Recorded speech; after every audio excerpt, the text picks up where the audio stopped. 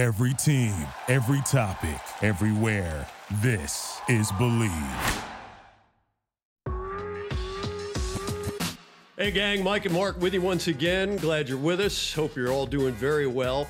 Well, our guest on this episode of one of baseball's really great stories, Brad Ausmus, was a 48th round pick out of high school. And Mark, he was one of those guys who really wasn't supposed to make it, but then he does. And then he goes on to play 18 years in the big leagues, and he's managed as well. Mike, I'm always fascinated by longevity in whatever you do with work. And for Brad Ausmus to spend 18 years in the big leagues, and there's aspects to him that are really going to be cool to dive into.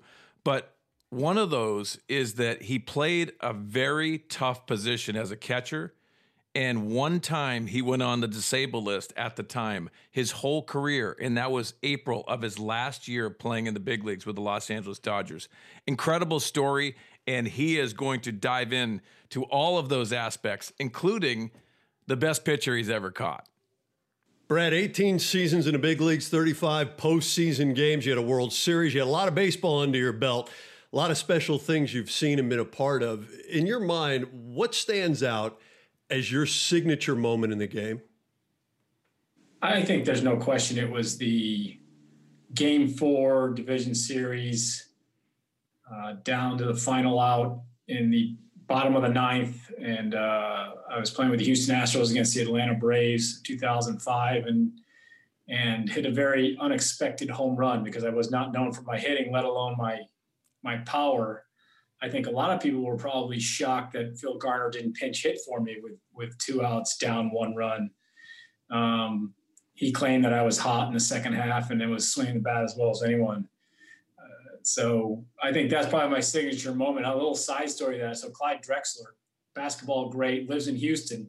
Yeah. Had dinner with him a couple of years after. He was at the game and admitted to me that when I came to hit, he left and got on the elevator because he didn't expect me to do anything. Take us into that at bat. Even on the on-deck circle, you're probably questioning what your manager is going to do, but who was it against? What was the count? Dive into that whole situation if you might. I was obviously aware of the fact that Gar may pinch hit for me. Certainly been pinch hit for in the past.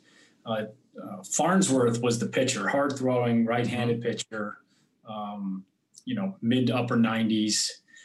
I can't recall if the count was 2-0 or 2-1. I think it was 2-1, but I can't swear to it. And, they're 1 out away.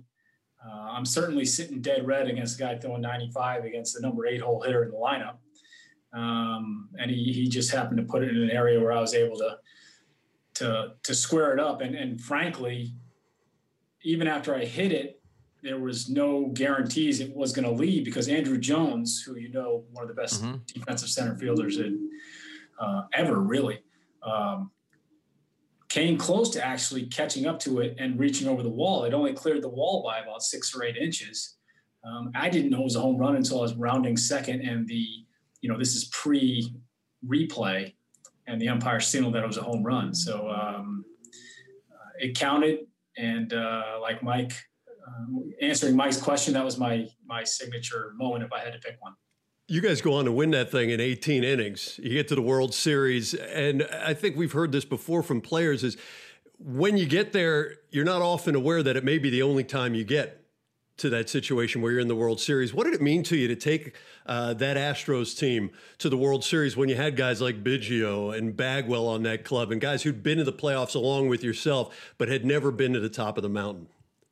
Yeah, we had, the biggest hurdle really was getting out of the division series. The Braves had kind of been a nemesis of ours going back to 1997. The Braves were in their heyday when they had Glavine, Maddox, and Smoltz. And I think even Avery at the very beginning.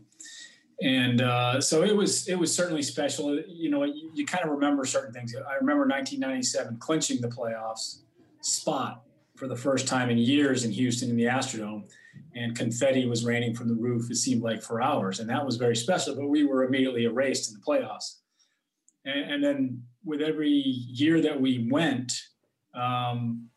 we couldn't seem to get past the Braves. 98, we couldn't get past the Braves. I wasn't there in 99, but they couldn't get past the Braves. 2001, we couldn't get past the Braves. And it wasn't until 2004 where we actually did get past the Braves, played the Cardinals, and lost in 7 games in the LCS. A great series by its own right. But again, didn't get to the World Series. Finally, we were able to do it in 2005. And it was, guys like Baggy and Bish, who are Hall of Famers now, I think it was special. It was very special to the city of Houston. It went from being a football city to a baseball city, really, in 04 and 05.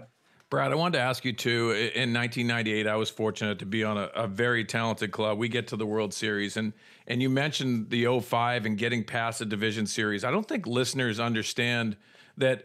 I felt that it was more pressure to get past the division series, get past the league championship series. And when you get to the World Series, it's almost easier. I don't know how you felt because you're an everyday player and you're going in there and you're doing that. What did you feel leading into that World Series? Actually, and Sweeney, you corrected me. In 98, it was the Padres we didn't get past. It wasn't the Braves. It was you guys in 98. It was the Padres. But it is, it's kind of a surreal feeling, or it was for me the first time we got to the World Series. It's odd because you're the only game in town. There's no out-of-town scoreboard. It's an odd feeling. And I think in some regard, especially the first time you get there, there's a sense of relief. Like, I made the World Series. I'm willing to bet if you ask people that have been to multiple World Series and didn't win the first one, that in the second and or third or fourth, there was much more urgency to actually win it. I think maybe the first time there's a little bit of a happy to be there feeling for some people. But at some point, and I didn't get that second opportunity, at some point, I think come on now, we gotta win it. This isn't just about getting there. We gotta win it. We've seen the Dodgers have to endure that, finally picking up the win in 2020. Let's go back to your beginning, because I think long before a guy even dreams about playing in the World Series, your first dream of even getting a chance to play pro ball, maybe getting a shot at the big leagues. And your story fascinates me because you're a 48th round pick by the Yankees. You and your parents decide you're going to do a little time in an Ivy League school while you're going through the minor leagues. So you go to Dartmouth while you're playing in the Yankees farm system, picked up by the Rockies in the 92 expansion draft. And then the next year in 93, you're traded to San Diego in July, and a couple of days later, you make your big league debut. Now that, my friend, might be described as a circuitous route. What was it like for you when you finally got the call? Well, let's go. I'm going to work my way back to even before I got drafted. And I'm sure Sween, being from the Northeast, it was similar for you. Mm-hmm. And, the whole process of being drafted in 2020 or 2019 is so different than when it was back in the late 80s. I was playing high school ball. Not, I was a Red Sox fan growing up. You can see my Fenway Park in the background. Love that. I was a Red Sox fan growing up and just enjoyed playing baseball. I wasn't really thinking about getting drafted or playing pro ball. And ironically, it was my mother who signed me up for an open tryout in Middletown, Connecticut. And that was the first time I realized that scouts might have interest. And I started to notice at high school games that there were scouts there before the game started, going into my junior and senior year. So that was kind of the beginning. And then you go through that route, the circuitous route that you mentioned. And when I finally got the call, I was in Edmonton, Canada, with the Rockies Colorado Springs AAA affiliate, and got called in by Brad Mills, who's now with the Cleveland Indians, bench coach for Terry Francona. And Millsy told myself, Andy Ashby, and Doug Bachler that we were being traded to the Padres. Now, Bachler was being traded to the AAA affiliate with the Padres, and Ash and I were being traded to the big leagues and meeting the club in Chicago at Wrigley Field the next day. So, it's an odd feeling because you're in the minor leagues and you're caught between thinking you're definitely going to make it and wondering if you're ever going to make it. And to finally get the call there's elation and relief. So, you immediately, this is pre-cell phone, you immediately hop on the hotel phone and not only did I have to pay the hotel fees, but probably the international charges too, because we were in Canada. and call my parents, call my girlfriend, who's now my wife. You let the people close to you know.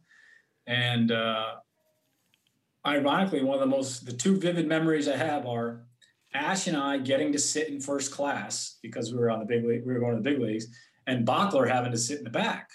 So that was my first memory. And my second memory was walking up the tunnel at Wrigley because the game was going on. It was a day game at Wrigley as is usual. Tony Gwynn was in the middle of a 5-hit game, and Andy Bennis was throwing like a 2-hitter. And Trevor Hoffman was one of the first people that introduced himself to me, who's now a good friend of mine. Those are my two most vivid memories. I didn't get into the game that day, but I started the game the next day. Yeah, let's take us into that. I really would love to dive into it because, as you mentioned, Trevor Hoffman introduces himself. You guys become real close, and we'll get into Trevor later on. But going into that locker room, was it intimidating for you? Do you remember that moment? And also take us into that first start, if you don't mind. Yeah, it's a little intimidating because, part of it was one of the pitchers that was traded the other way, Greg Harris. It was Greg Harris and Bruce Hurst who went to Colorado in that trade. Greg Harris's best friend on the team was Andy Bennis. So here I am walking into a clubhouse. Andy Bennis is the horse of the pitching staff and one of the more well-known Padres at that point because it's in the middle of the fire sale. And you just don't know how people are going to react. They're losing friends. And of course, Andy was great. He knows it's business and has nothing to do with me. I'm also all of a sudden wearing the same uniform as Tony Gwynn, who's going to be in the Hall of Fame. So it's a little bit intimidating, but you're also out to prove that you belong. So it's kind of a combination of feelings. And Jim Riggleman was the manager. He told me I was starting the next day that afternoon. Greg Hibbard was starting for the left-handed pitcher. Was starting for the Cubs. I got my first plate appearance. I walked. And Mark Grace, when I got to first base, looked at me and said, "See, it's not that hard up here." And then my second plate appearance, I hit a dribbling infield swinging bunt to third base for a hit. And Gracie looked at me and goes, "Hey, first to 3,000."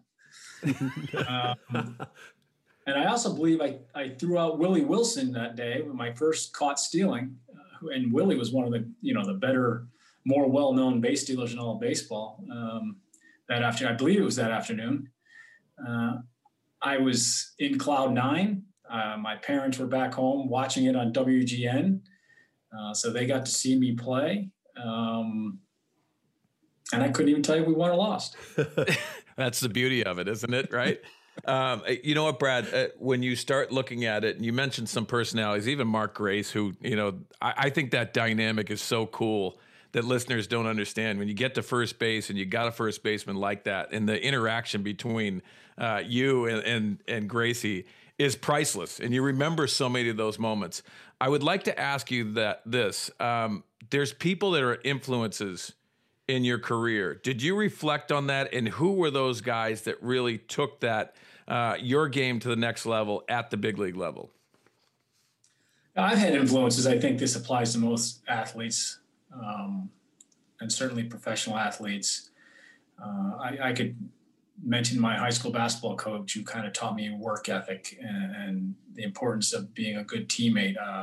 I had a catching coach with the Yankees in the minor leagues, Mark Booter. His nickname was Booter Hill, who was very instrumental in teaching me some of the catching mechanics and some of using your brain behind the plate as well.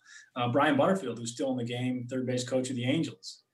He was my manager first couple of years with the Yankees in the minors, and he was instrumental.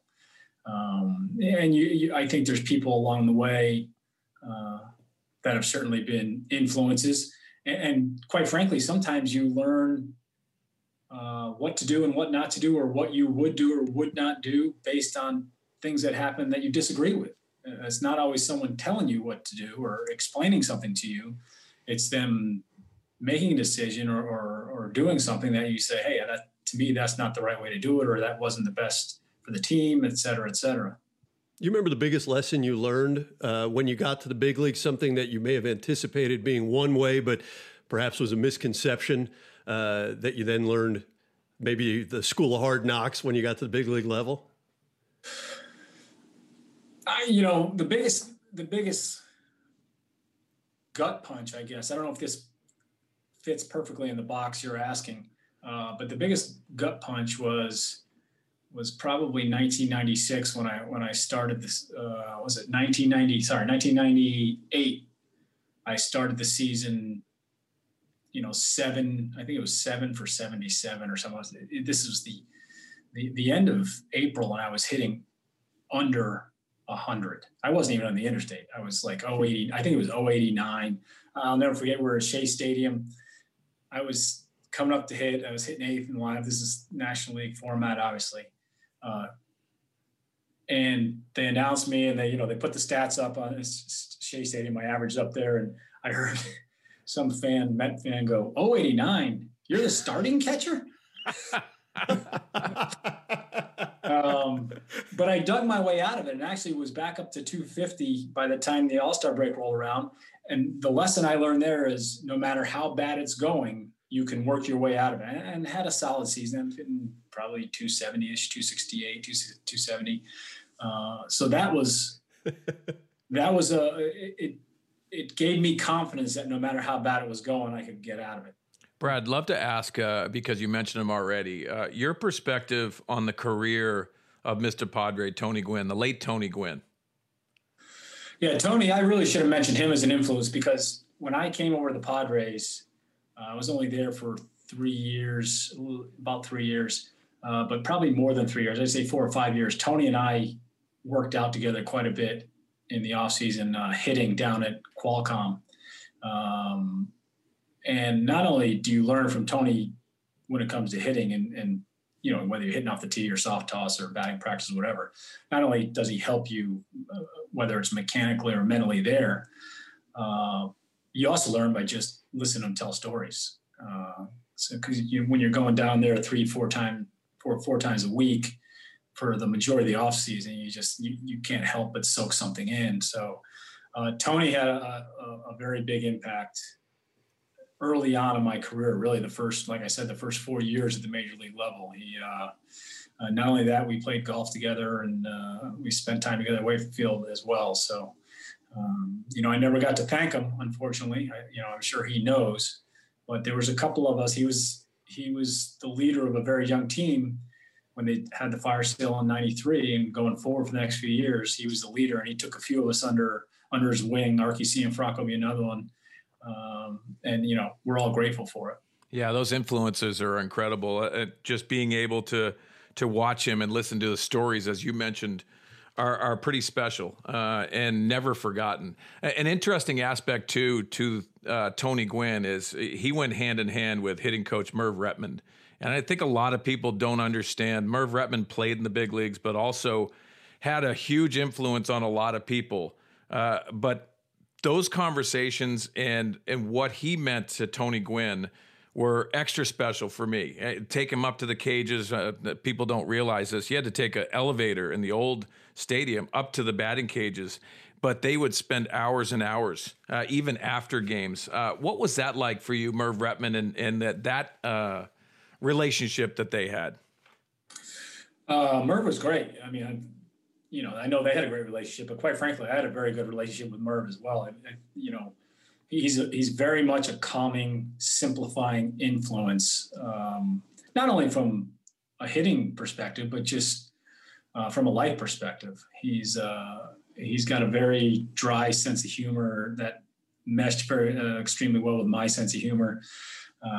So I have great memories and nothing but fondness for Merv. As a matter of fact, fast forward, he was my hitting coach in the early to mid 90s.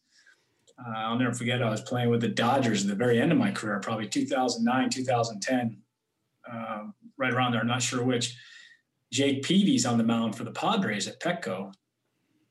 I'm coming up to hit. I didn't play a ton. I was the backup catcher. I didn't play a ton. Peavy, obviously, Cy Young caliber pitcher at the time.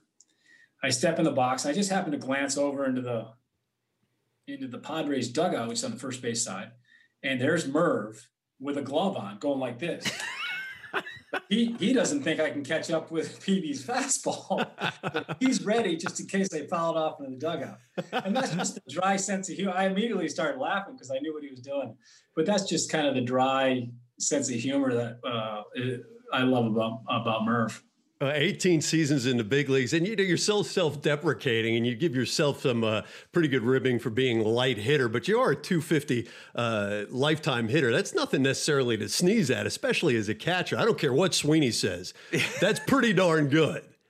Well, I make fun of myself, and Sweeney can attest to this, because it disarms people while I'm completely obliterating them. And that is true. That is very true. I take away their ammo. If I take away their ammo and then I start firing at them, they got nothing to come back at. That's a great point. So good. Leave it to the Ivy League guy to have a better angle than the rest of us. Well played. Well played. They take me back to 93, as we talked about being your rookie season. In particular, when you get your hands on your first big league baseball card, your rookie card, what did that mean to you at the time?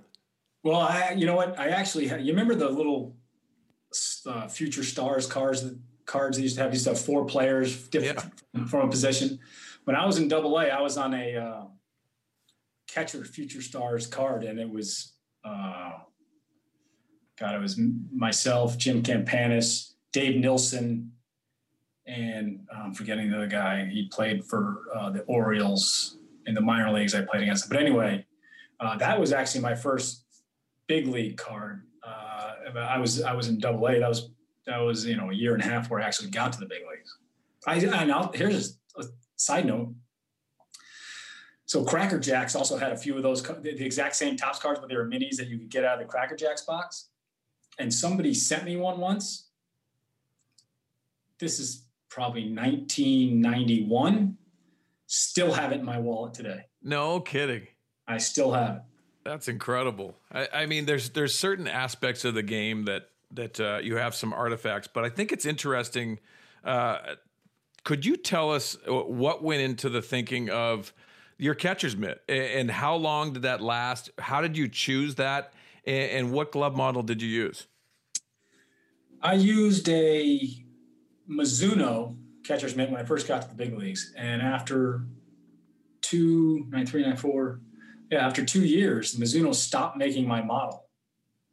I kind of like a bigger catcher's mitt. Always used a bigger catcher's mitt. I know a lot of catchers prefer a small one. I felt like the bigger it was, the less chance there was I'd miss it. So I switched over to Franklin. John Ballas, I kind of described what I wanted and told him I want a little bigger catcher's mitt. So John Ballas had Franklin design a catcher's mitt for me that I liked.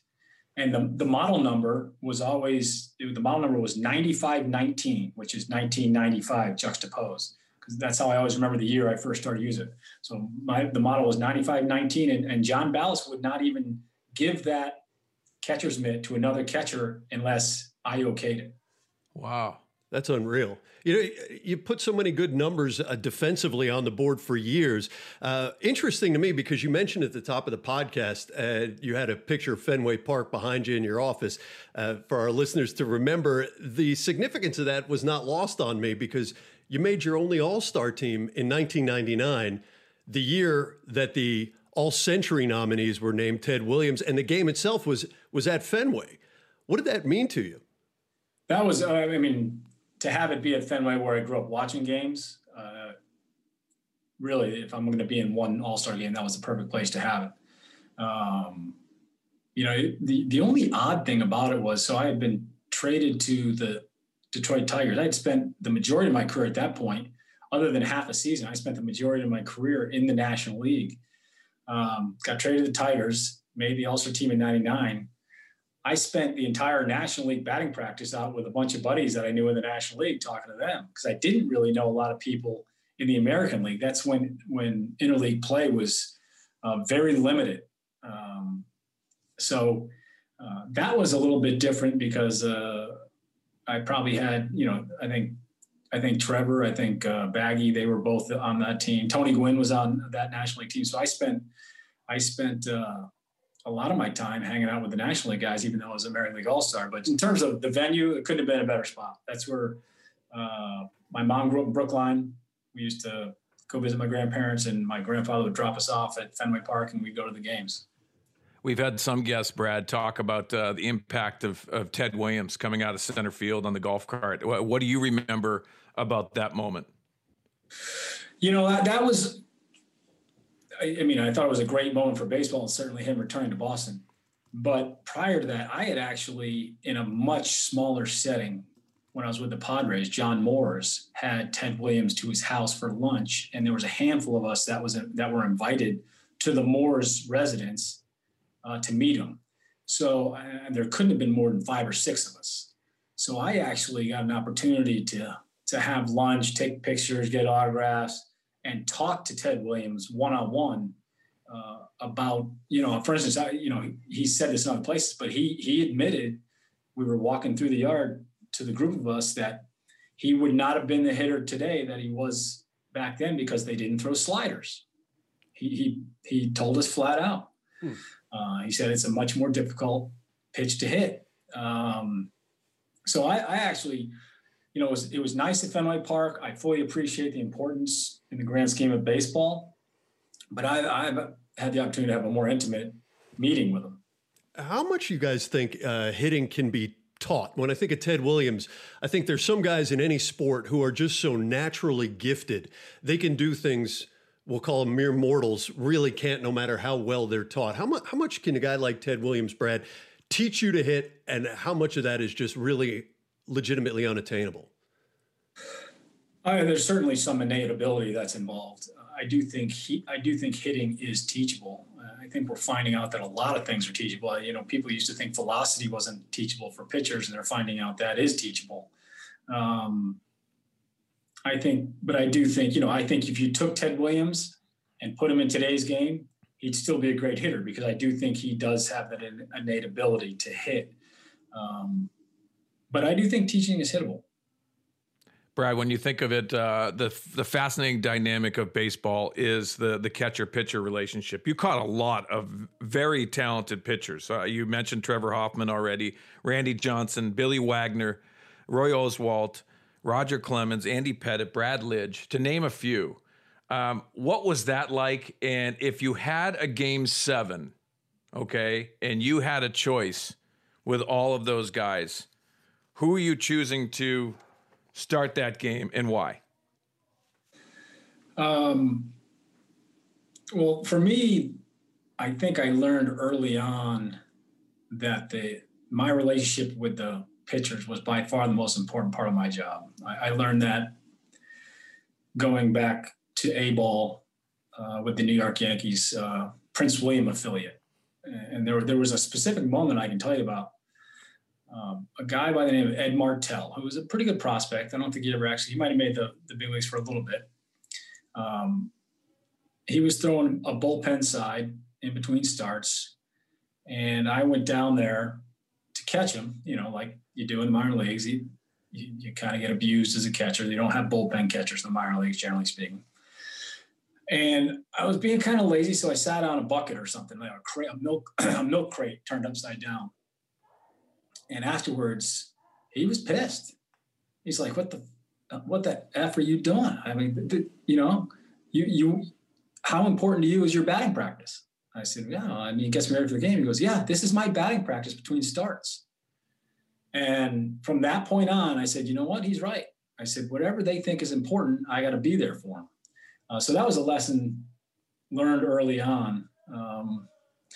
And I took it to heart. And then as I got into the major leagues and the last half of my career, I was preparing the scouting reports in Houston and LA. And and quite frankly, I was using, you know, prehistoric analytics, not the stuff they have now with StatCast and TrackMan and all that.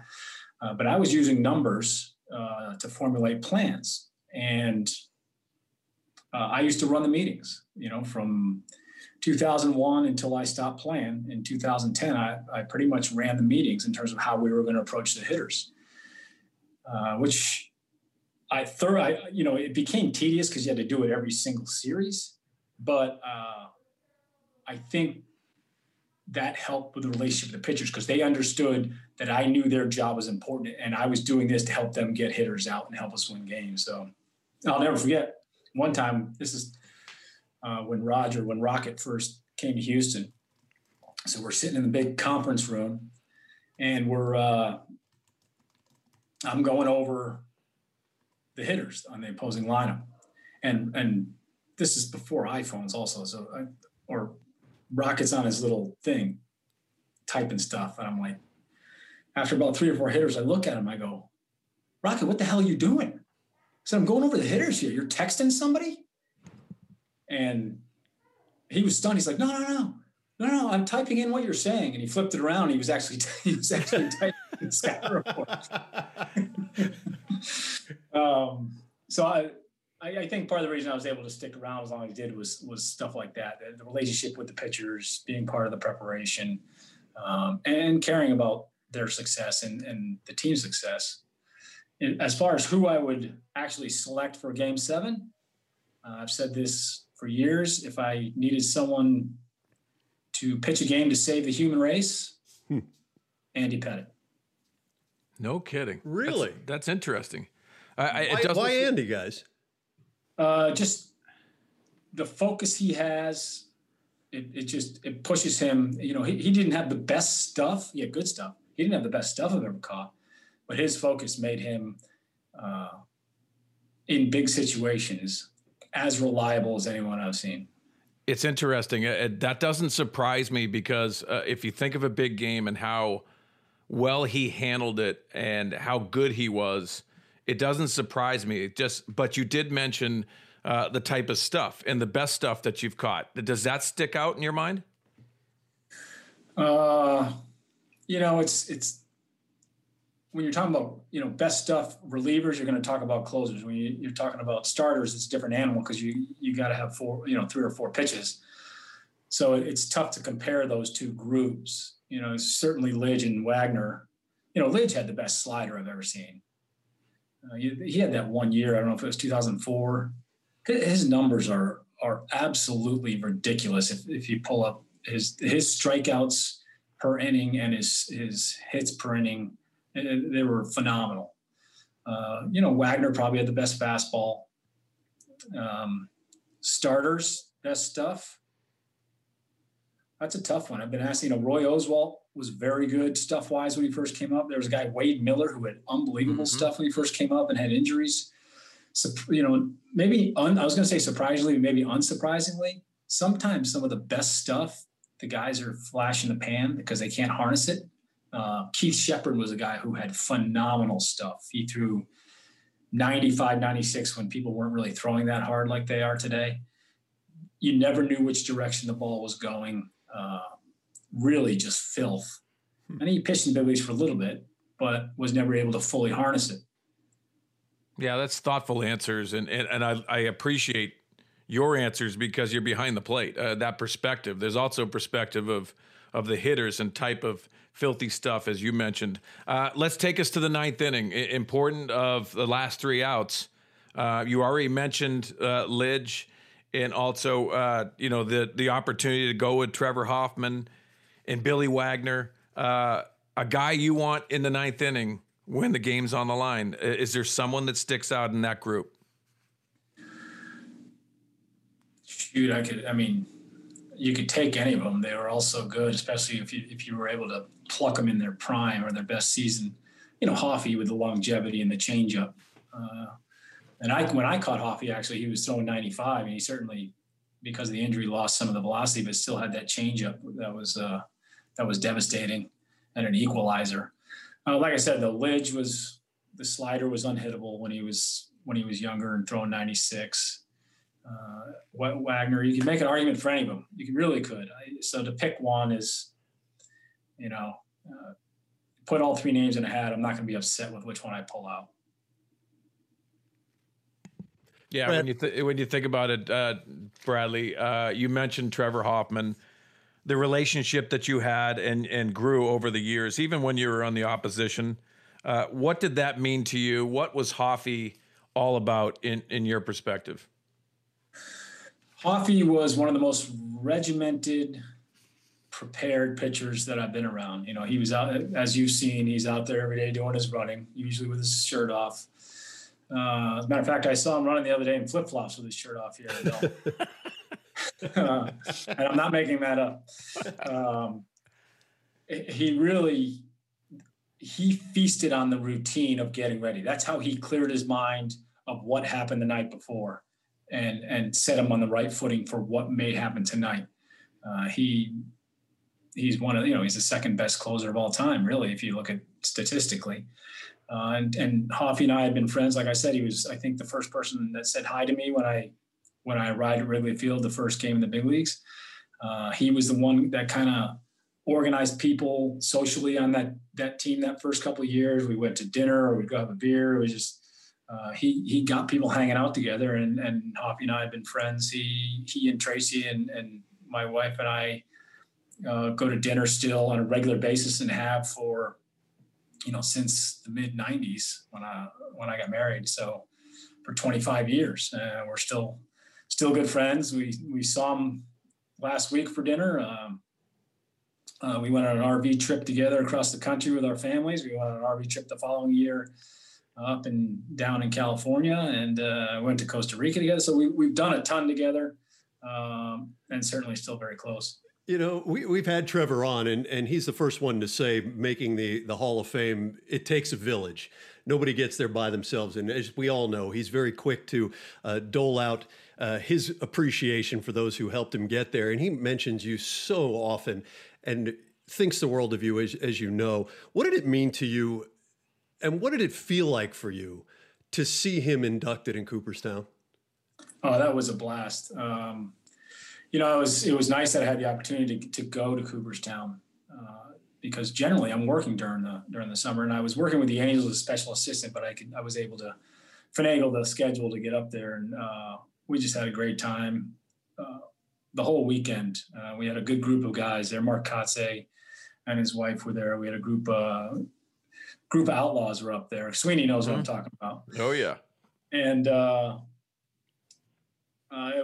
the day of the induction, it was a lot of fun, and was so proud of Trev, and I was very touched when he mentioned myself and my wife, and it was great. I was ecstatic. It was a great weekend. I was ecstatic that I was able to be part of it. Bradley, the interesting thing to me too is, I think, just what the relationships are like between you and the pitchers, you and Trevor, you and the countless men we've already talked about. Share a little bit about what it's like when you go out to the mound, whether it's a friend of yours or just a teammate, your favorite mound visit story, because those of us from the outside only imagine what's being said. Take us inside one of your favorites. Oh, geez, to pick one, to just grab one out of thin air is tough to do. I kind of have visions of it more of like pitcher by pitcher. And I can remember Chad Qualls, who pitched a very long time in the big leagues. He came up with Houston in the early 2000s. And Qualls, he's a great guy, but he was a guy that I legitimately would go out and yell at. I keep my mask on, so you can't really tell what I'm doing, can't tell what I'm saying. But Qualsy was a guy that I would yell at. I've had some funny interactions. I had a funny one with Roger Clemens in San Diego, where this is before they had the mound visit rule. I went out and Roger said, "Hey, okay, we're going to go fastball split." I said, "Okay." And then I went down to and I was not a rookie at this point. I had, 12 years in the big leagues or something like that. I went down and immediately put down some sign, and Roger looked at me and stepped off, and got back on. Put the wrong sign down again. He calls me back out, and he goes, "Hey, do you remember what sequence we're using?" And I go, "No." And he puts his hand on my head like he's my dad. And he goes, I can't remember what it was. He goes, "We're going second sign."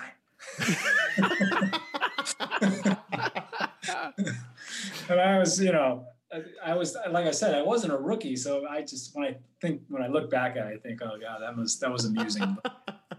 Brad, we've taken the journey through your career, and we can't not ask you the aspect when you look at the teams you played for. I see a lot of Detroit. I see a lot of Houston. The dynamic of the general managers that trade you away and they trade for you. That's been a huge aspect of your whole career. Take us through your lens when it came down to all of that stuff. Well, I mean, Randy Smith was the one who traded me the most. He traded for me from Colorado to San Diego. Then he went to Detroit and acquired me again because KT had taken over in San Diego. So KT traded me to Detroit, where Randy was. And then Randy traded me to Houston, where his dad was. So his dad was the president. So his dad acquired me. And then Randy reacquired me. Houston traded me back to Detroit. And then once again, a couple of years later, Randy traded me back to Houston. So there was a little bit of Smith involvement in my career. And I know Randy's traded me away a couple times, but Randy's always been a huge supporter of mine. So there's no ill will, and you learn that as part of the business. I think there are times, obviously, where general manager mandated to shave payroll, and that was part of it. I'll never forget the last time Randy traded me to Houston in 2000, after the 2000 season. I went to JT Snow's son's birthday party. JT and I played together in the minor leagues in the Yankees. So my wife and I went up to the birthday party. I got a call. Winter meetings were going on. I got a call from a reporter in Detroit, said, "I just want to get a comment on being traded back to Houston." And I said, "I didn't get traded back to Houston." He goes, "Well, I'm hearing you did." I go, "Well, I can promise you I didn't, because I have a no trade clause." So it turned out that it was in the works, obviously, but I did have to approve it. All the details were taken care of, and I did approve it. When I look back, I spent the bulk of my career in Houston as an Astro. I probably would consider myself an Astro if you asked me what team I was on. We had some very good teams. I think we went to the playoffs 5 times when I was there. I went to a World Series. So it all worked out. I have no complaints, but there was a little bit of a ping pong action. When you were in Houston, there was that quote from Phil Garner at the time. It says, "I have to keep him playing because if he starts managing, he's going to be better than me." And then when you go to LA, I mean, Joe Torre thought the same thing of you. He thought you'd be a pretty darn good manager. When did you first give the idea of managing some serious thought? I probably started thinking about it really my last couple of years playing. Maybe my last year in Houston, last 3 years, so 2008, 2009, 2010.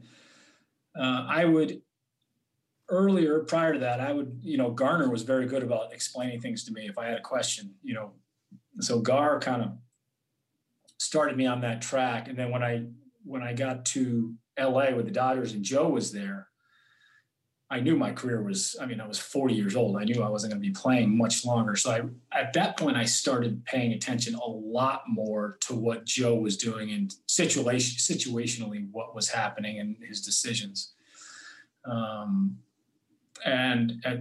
Shortly after I got done playing, really within a year or two, I started getting calls about being interviewed, and initially balked at them, took a couple, not all of them, but finally I just said, I can't keep turning down everyone or they're going to stop calling. So in 2000, following the 2013 season, that's when I kind of went all in. And when you go all in, Brad, you take the job in Detroit. You manage 4 seasons, but you're coming behind a very successful manager in Jim Leyland. Did you call anybody to ask how that's going to be? Because obviously you ask for advice as a manager, but replacing a legend like that, it has its difficulties as well. Yeah, and they've been very good. So I think, you want to have a good team, so that was a plus. But with a good team comes expectation. So I wasn't really concerned about replacing Jim Leyland. I had no urge to be Jim Leland. That never bothered me. I've gotten that question a lot. That never bothered me. Even when I went to, and certainly when I went to the Angels after Soch retired or stepped down or whatever, however you describe it. I don't know. I think Soch probably would still manage actually, but I'm not here to be somebody else. If what I do doesn't work, then it doesn't work. With all the experience now that you've acquired, watching the way the game's developed too over time with analytics and the like, and I know you're a cerebral player as well as a manager, but how do you square those two, and how does it enter into your feeling toward ever managing again? Well, I'd like to give it another shot. I felt like it got kind of cut short in Anaheim, quite frankly. And if you were to ask me of the 5 years I managed, I would tell you my year in Anaheim was by far the best manager I've been. When it comes to analytics, I think analytics are not going away. I think sometimes it gets overdone. But there are, and like you said, you said cerebral, but going back to my days as a catcher preparing scouting reports, I pay some credence to numbers. Does that mean numbers are always right? No, it actually, they're not always right. And sometimes your eyes are. So they're not going away. I think you better know what you're talking about if you want to manage. You better understand them. But I think if the general manager doesn't allow you the freedom to make decisions at times, then that's not going to sit well with the players that you're trying to direct. So there's definitely a balance. Does that take time, Brad, spending a year in Anaheim, that's you got to go through the channels and be able to mesh the front office with the players and vice versa. Does that take time, or did you feel like you had that when you stepped into that job? In Anaheim? Yeah. Anaheim had actually worked seamlessly, but I'll tell you why. I was there the year before as a special assistant. Mm-hmm. So I knew all the people in the front office, not only the GM, Billy Epler, but the assistant GMs and the baseball office people. I knew them all, and they all knew me. I sat in the box with them. So they were very comfortable. Once I was named manager, they were all very comfortable coming down and talking to me because we had done it. And I would say the relationship between myself and the front office in Anaheim was great. Quite frankly, I think they'd probably tell you the exact same thing. When you think of it, Brad, I think an aspect of the game is watching the best player play. He's only played 3 postseason games, but putting your eyes on Mike Trout every single day, what was that like? Because we all understand how great of a player he is. He continues to get better and better. MVP candidate every single year. But I don't think the whole fan base of baseball gets to appreciate Mike Trout for what he's worth. Trout, you can see what he's worth on the baseball field or in the batter's box. All you can do is watch some games. The best thing about Trout is the guy. He just loves being around his teammates. He's a regular person. He doesn't necessarily need the fanfare. I'm sure he'll enjoy his contract, but he doesn't need the fanfare. He doesn't need the extra attention. He's just a regular guy who wants to hang out with his teammates and poke fun at each other and succeed and win games. That's the best thing about Trout. It's funny. I think about some of the players I've had in 5 years. I don't know if any managers had this many Hall of Fame players. You talk about Miguel Cabrera, Justin Verlander, Max Scherzer, Mike Trout, Albert Pujols. How the heck did I not win a World Series? What the hell? It's a fascinating point you make. When you consider all that you just discussed with the players you've had and the experiences you've had, and some tragedy as well when you were in Anaheim with the passing of Tyler Skaggs, when you look ahead to what might be your next opportunity, what do you think is the greatest lesson you've learned about being a manager and what it's going to take to be successful if you're able to get that next stop? I think nowadays you almost have to turn a blind eye to everything media related. Unfortunately for you guys, because you're in that. Well, you guys aren't really in that. You're more in game, but there's so much that goes on with social media and second guessing, and front offices get pressured into removing guys they know are good managers because the fans are upset about one particular move, and it just makes no sense whatsoever. I feel bad for Kevin Cash. Now, he's fortunate he's in Tampa, or St. Pete, wherever you want to call it. It's a small media market. It's not a very well-known team. And I'm not saying I would have taken Blake Snell out or not, but here's the facts.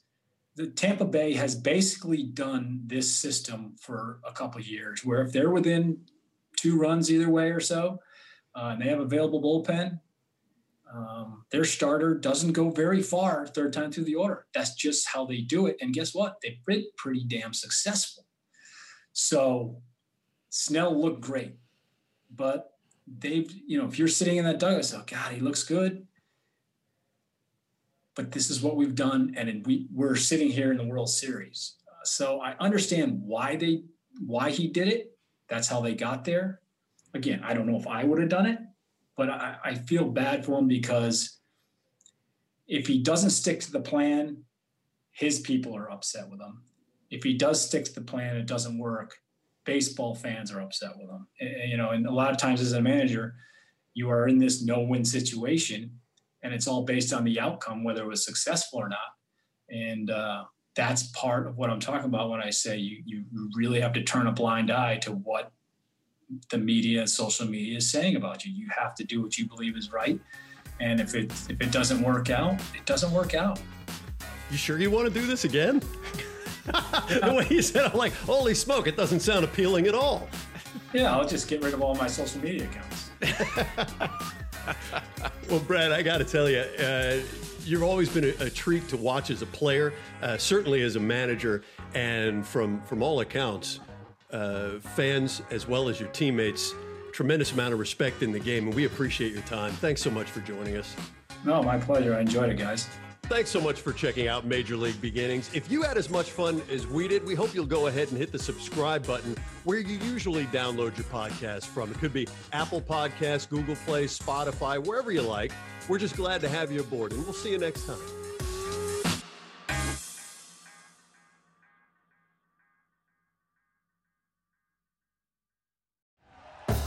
Thank you for listening to Believe. You can show support to your host by subscribing to the show and giving us a 5-star rating on your preferred platform. Check us out at Believe.com and search for BLEAV on YouTube.